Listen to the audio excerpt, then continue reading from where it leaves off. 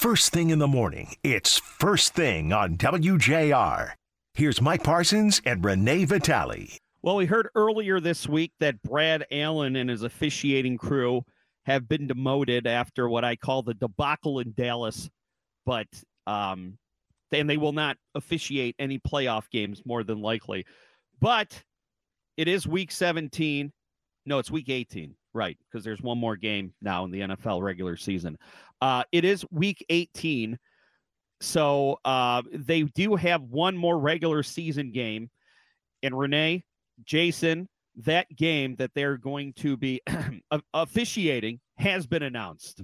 And it is? It is. Steelers Jason, and Ravens. Yes. And a Jason game that was, means nothing because the Ravens are locked in for the 1 seed in the AFC.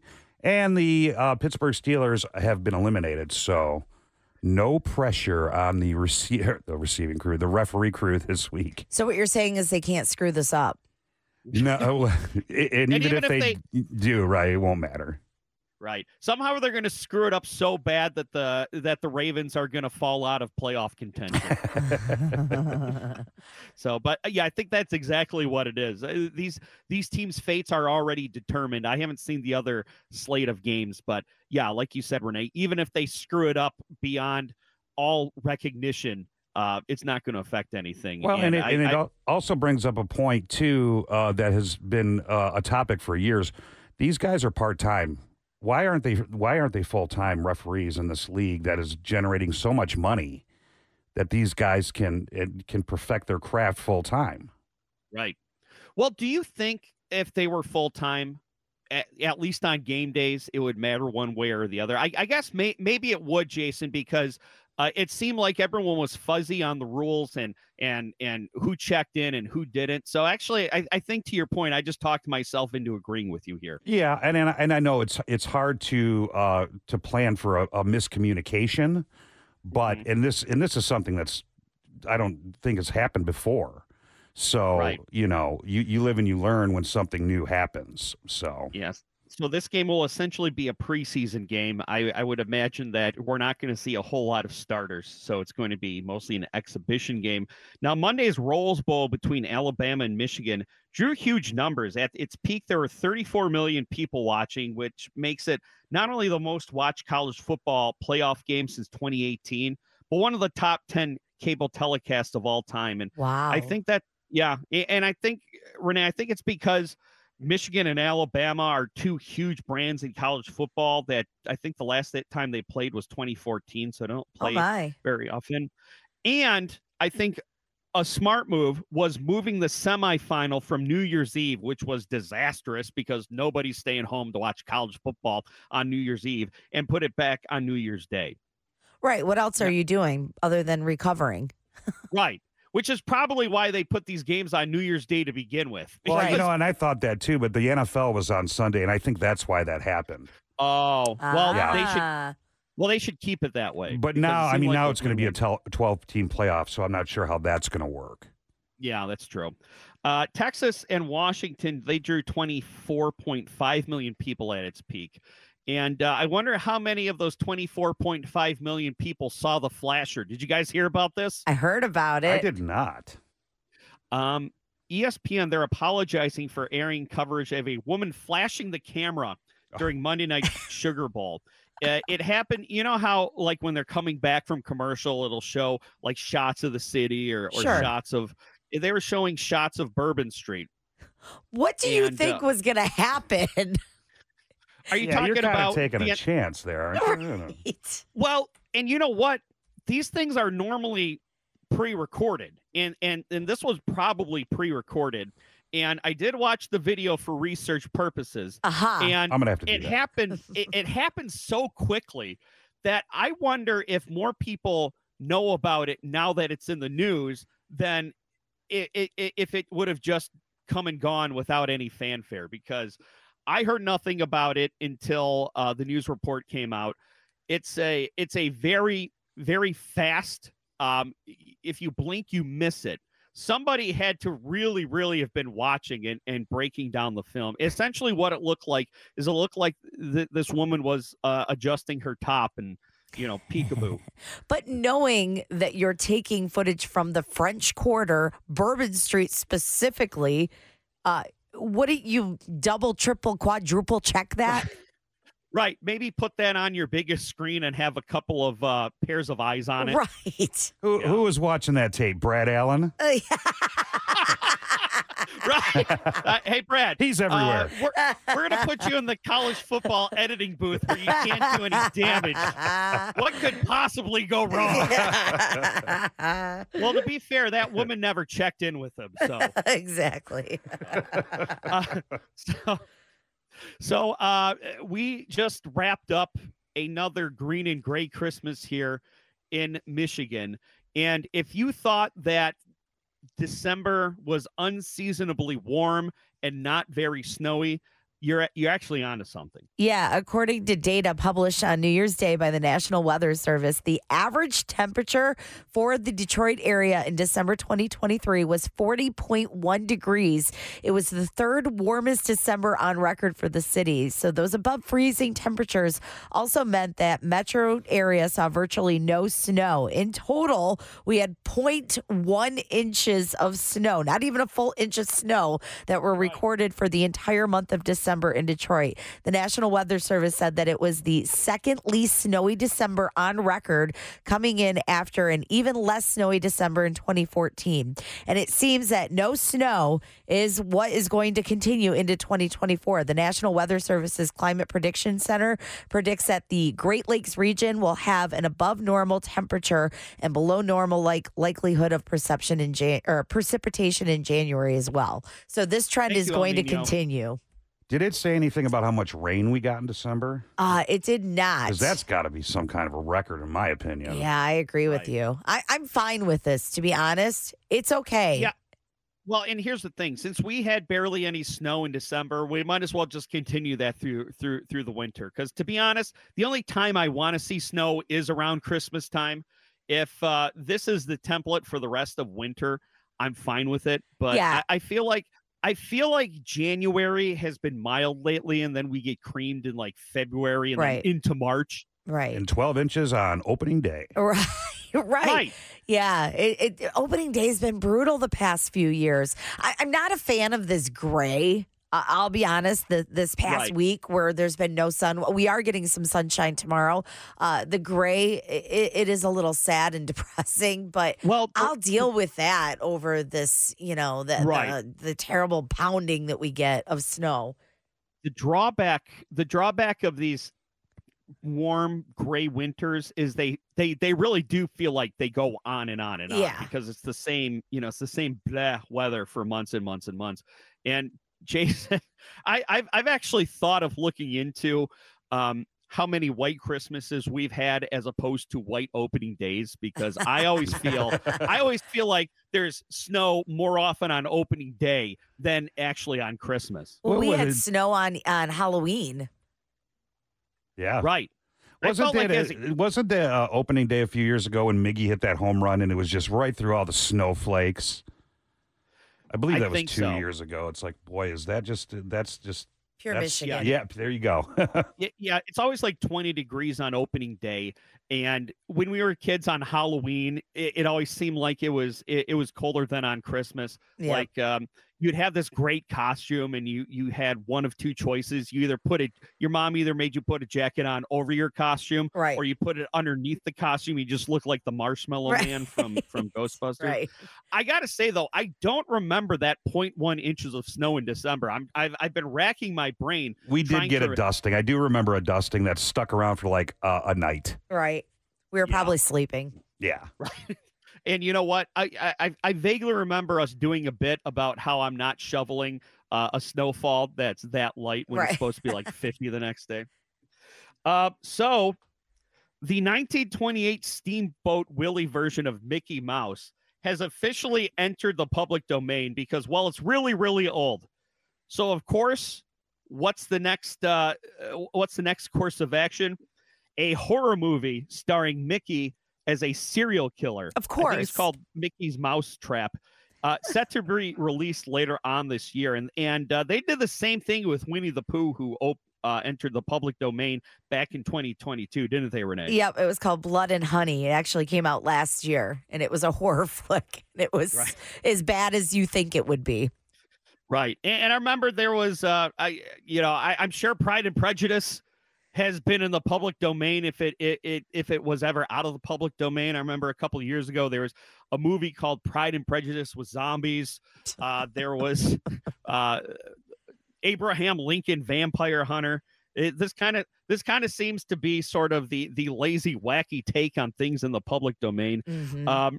Now there are other multiple copyrights on multiple other versions of Mickey Mouse, and it can't be used as a marketing tool for anyone other than Disney. However, it's now legal to use him as a character in this horror movie.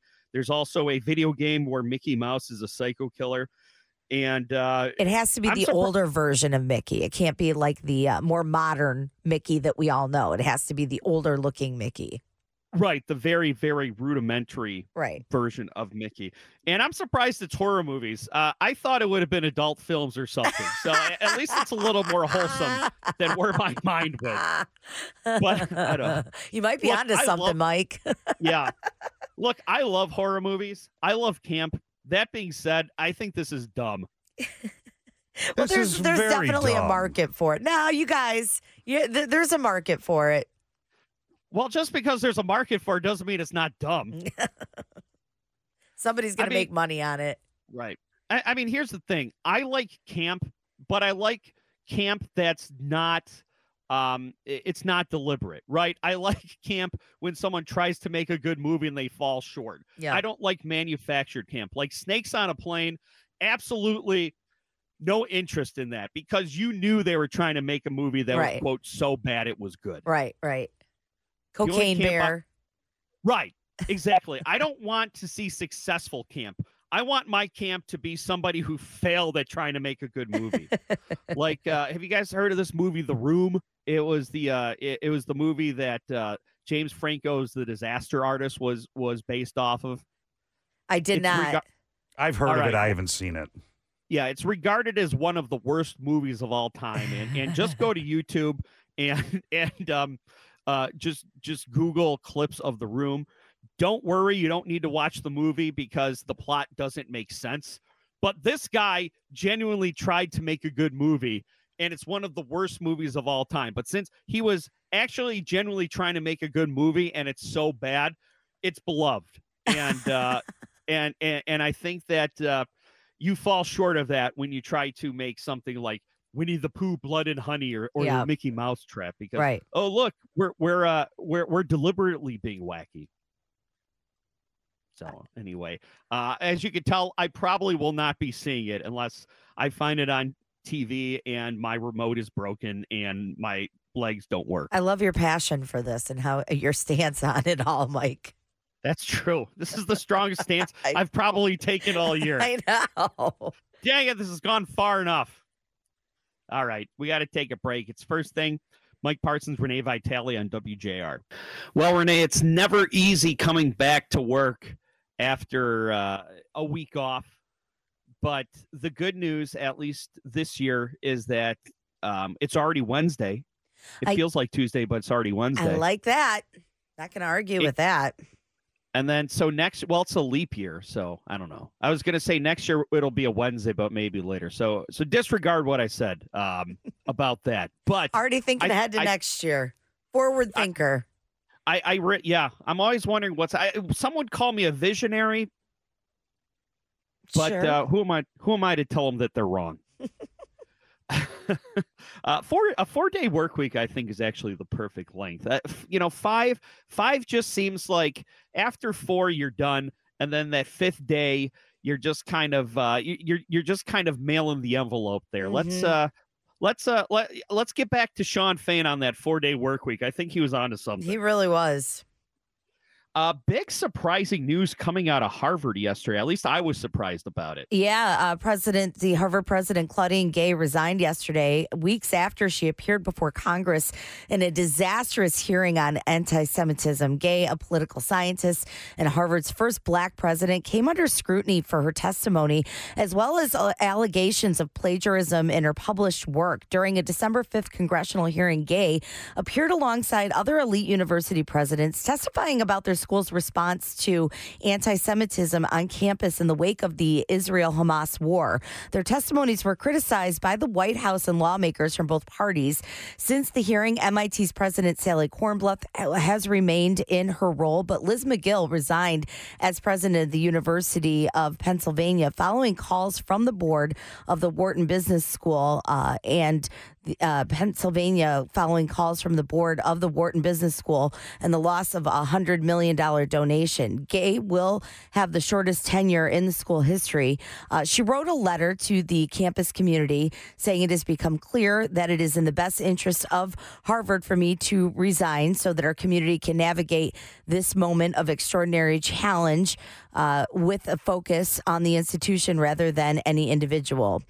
Gay said that she will return to Harvard's faculty. Harvard's provost and chief academic officer, Alan M. Garber, will serve as interim president.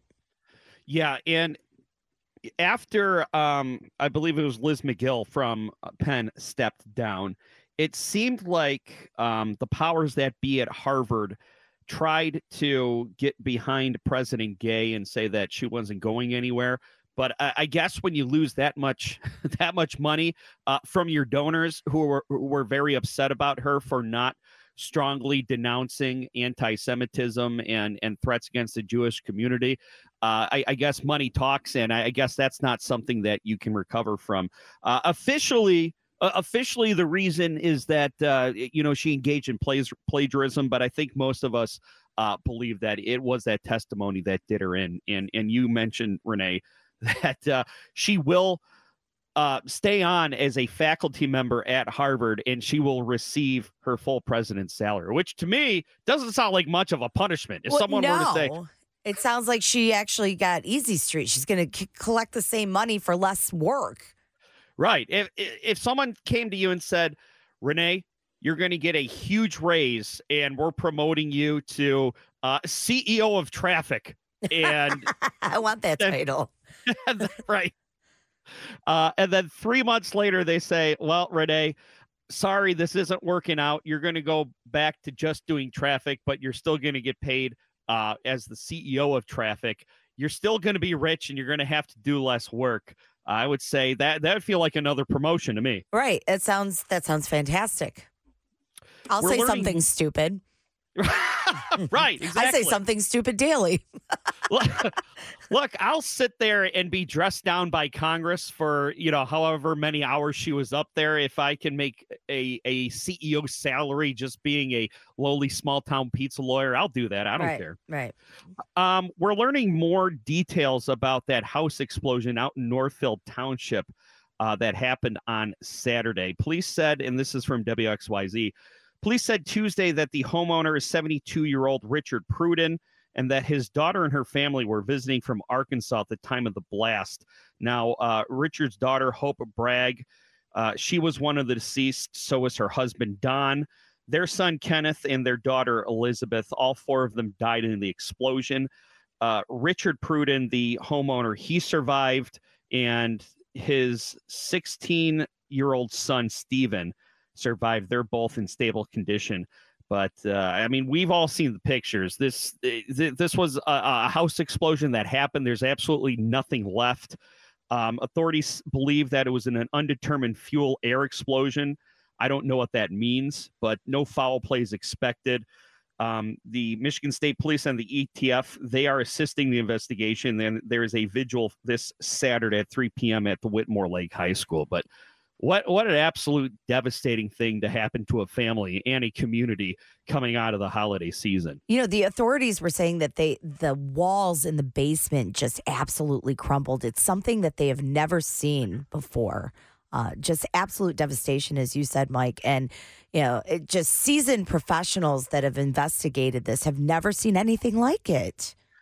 And it's, as far as I know, it's pretty rural out there. So I don't know if they were using natural gas or they had a big propane tank to heat their house. But one year I remember my neighbor's house actually caught fire on New Year's Eve. And the fire department, they got there, but it was too late. And I'll never forget them coming home and just, the family's reaction when they saw what happened to their house. It's very scary. Yeah, I can only imagine.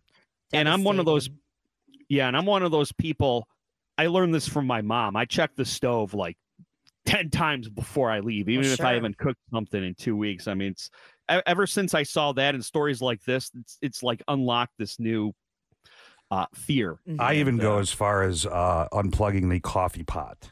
Do you? I get that nervous. And I heard that you should do that, and just in case it I've heard in some cases it starts doing its job without you even turning it on or something. A traditional coffee pot or like a Keurig? I've heard from a traditional coffee pot. Now I have a Keurig and I do the same thing. Yeah. Well, I mean, better safe than sorry. Hezbollah's news outlet is reporting that a high-ranking Hamas official has been killed, Renee. Yeah, Hamas said Tuesday that one of its senior leaders has been killed in an attack in the south of the Lebanese capital, Beirut, raising fears of a potential escalation in fighting in the region. Salah Ari, deputy head of the political bureau of Hamas, was martyred in a treacherous Zionist airstrike in Beirut. Ari was considered one of the founding members of the group's military wing and was based in Beirut. Two other leaders from Hamas's military wing were also among those killed in the strike. In addition to dealing a blow to Hamas's leadership, the apparent attack also risks further broadening the arena of the Israeli-Hamas conflict. It would mark the biggest Israeli strike on the Lebanese capital since the 2006 war between the two countries. Lebanese Prime Minister Najib Mikati condemned the attack and said that the explosion is a new Israeli crime aimed at drawing Lebanon into a new phase of confrontation, referring to the months-long tit-for-tat conflict between Hezbollah and Israeli forces in the Lebanon-Israel border region. I love that non-biased reporting. Hezbollah comes out and says that he was martyred. Yeah, okay, bro. The Israeli military, they're also saying that it has captured a Hamas command center located across 37 buildings in the heart of civilian territory in Gaza. And yesterday, Benjamin Netanyahu and his war cabinet met talking about post-war strategy in Gaza. So hopefully that means that this conflict is nearing an end, although I don't believe so. I don't believe that. Yeah. I heard today that it might go on throughout the rest of the year. Yeah. Let's just assume until we hear otherwise. Yeah. And then, of course, we see how long this conflict between Ukraine and Russia has been going on. Right. So, we're going to be that. Yeah, there's going to be, these two wars are going to be fought for a very, very long time. Right. Donald Trump, he has officially appealed Maine's decision to keep him off the ballot. He's expected to appeal the Colorado Supreme Court decision that did the same as well. The state GOP in Colorado already appealed the decision to keep Donald Trump off the ballot. Like we said the other day, this is going to sunset long before the Supreme Court hears it, and the rules are, if the Supreme Court doesn't make a ruling to remove Donald Trump from the ballot by the time the ballots are printed, then he's on the ballot. Right. So, really weird story. An arrest was made early Tuesday morning after a man broke into the Colorado Supreme Court building and started opening fire. The incident began about 1:15 Colorado time, lasted about 2 hours, and it ended when the intruder called the police on himself and surrendered to them. There were no injuries reported, but there was severe damage done to the building. Preliminary reports said that there's a high probability that the incident is not connected to recent threats made against Colorado Supreme Court justices after they ordered Trump off the ballot, despite both the FBI and law enforcement in the state investigating multiple threats against the justices. There was a 2-vehicle crash in front of the courthouse right before the break-in occurred, and a person involved in that crash reportedly pointed a handgun at the other driver. So strange. It really is strange. And I mean, it's hard to believe that this had nothing to do with someone being mad about Donald Trump being ordered off the ballot. But I guess stranger things has happened. Is Colorado becoming the new Florida with the weird stories? You know what? That's a good question. There's got. I think the Florida Man thing started on the legendary News Roundup website, FARC. Yeah. Where people used to go to look for their wacky news stories before Reddit was around. Right. And that's a good point, Renee. I mean, Colorado seems like it's the liberal mirror image to wacky Florida. Right.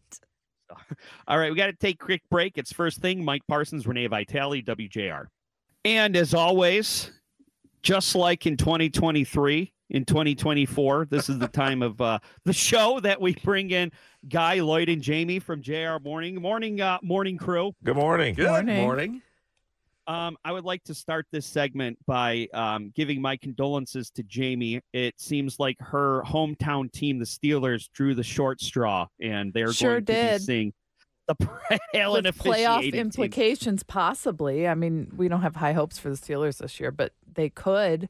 Oh, you got the same referee. Oh, they were not demoted.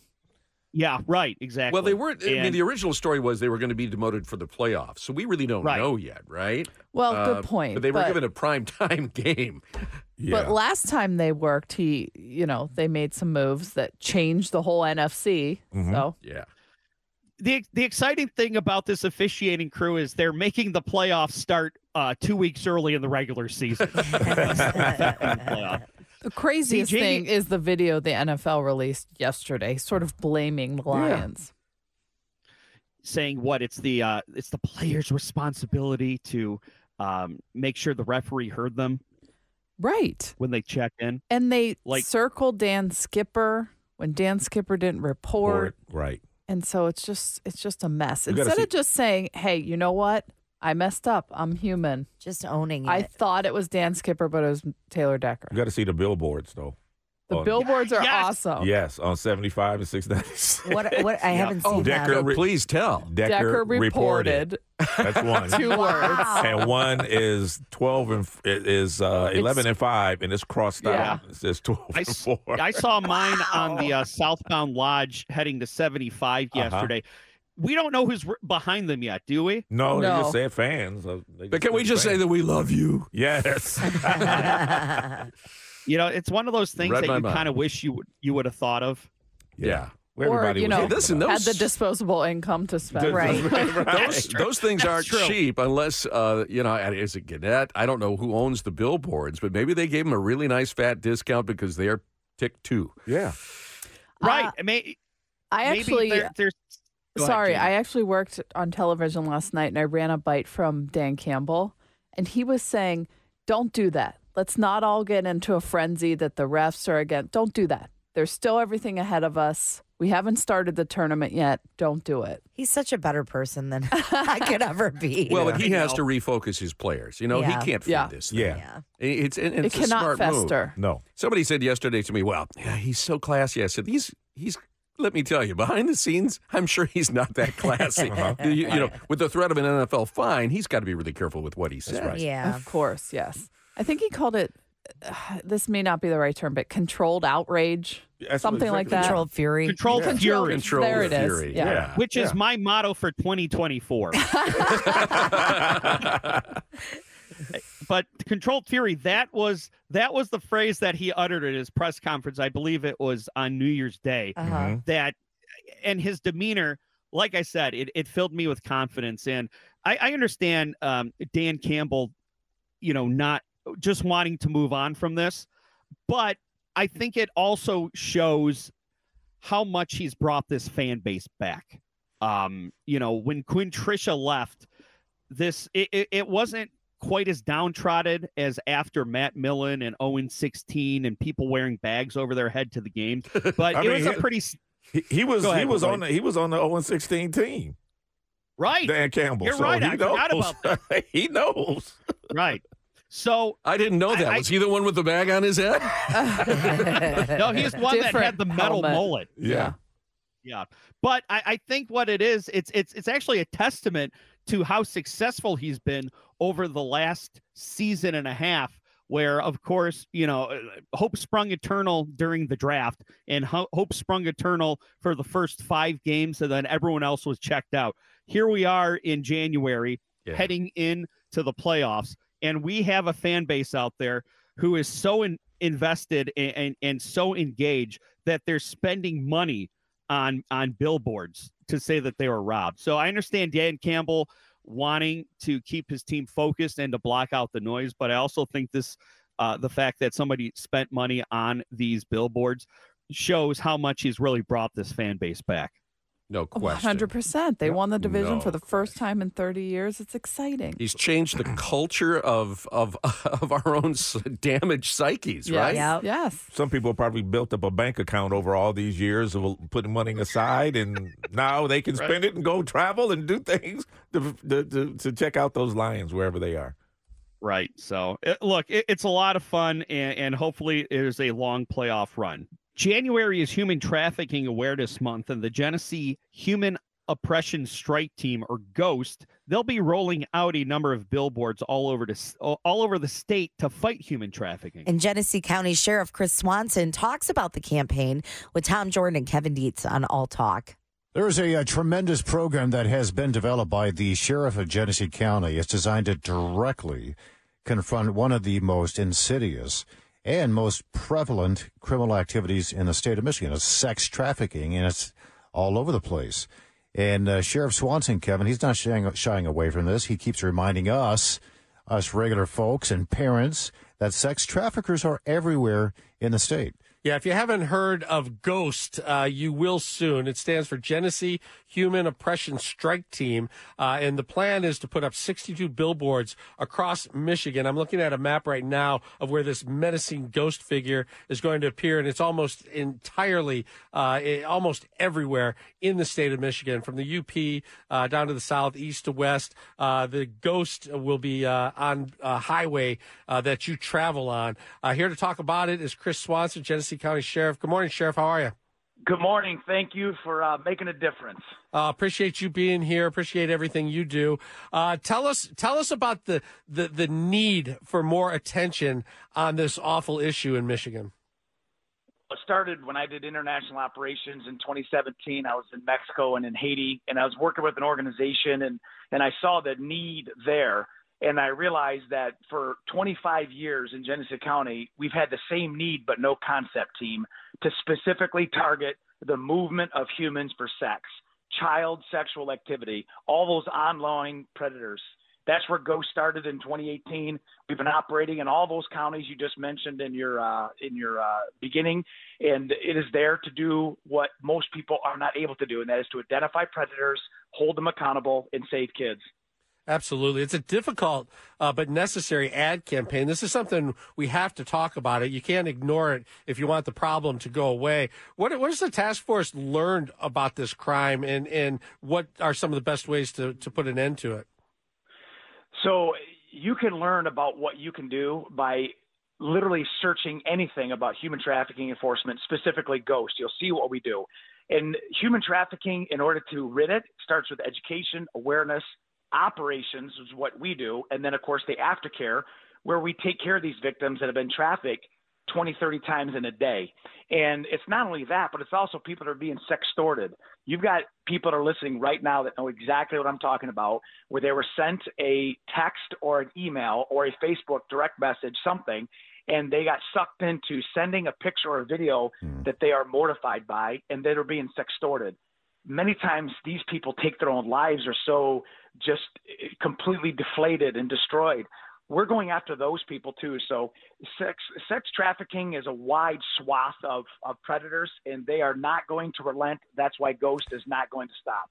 You know what? I'm glad you brought up the whole social media aspect of this, because I know Facebook, or the parent company Meta, has come out and say, yeah, we're going to crack down on this, but they have failed miserably in doing this. You look at Instagram, their algorithms, they are connecting users to accounts that are involved in the creation of all this underage sexual content, pornography, child pornography. So can you emphasize how much of a problem that is for, I've talked to someone who worked in the industry trying to crack down on this, who said The sex trafficking is occurring right now in every single high school in the state. Is it that bad? And I hate to be so dismal to your listeners, but it is the truth. And I say that the old creepy white van that we were told don't park next to is on our phones right now. That is the portal. That's what they're using to get into the houses, the bedrooms, the minds of people that are vulnerable, not just kids. These are all vulnerable people, and they're not going to stop because the online presence is unlimited. It's infinite. Once they take and they make a profile, they'll take that person onto a chat site, and there's hundreds of those out there, and then they'll start building that relationship. We call that grooming. So it's not going to stop, and it's a global industry, the fastest growing criminal enterprise in the world. Yeah, I watched your video you just put out on, I think it was Instagram, and you were talking about grooming specifically, and that's kind of the point of the billboard, is to remind people that groomers are all over the place, and you're inviting people to get involved, and you have some training programs to do that. What is that, and how effective will that be, do you think, to get the public awareness where it needs to be?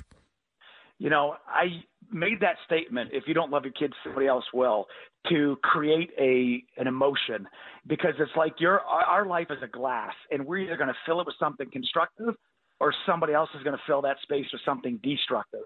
So as a parent myself, I have to be intentional on educating, communicating, building a relationship. That's what I'm trying to stir, is what and when was the last time you've talked to your loved ones about what's on their phone?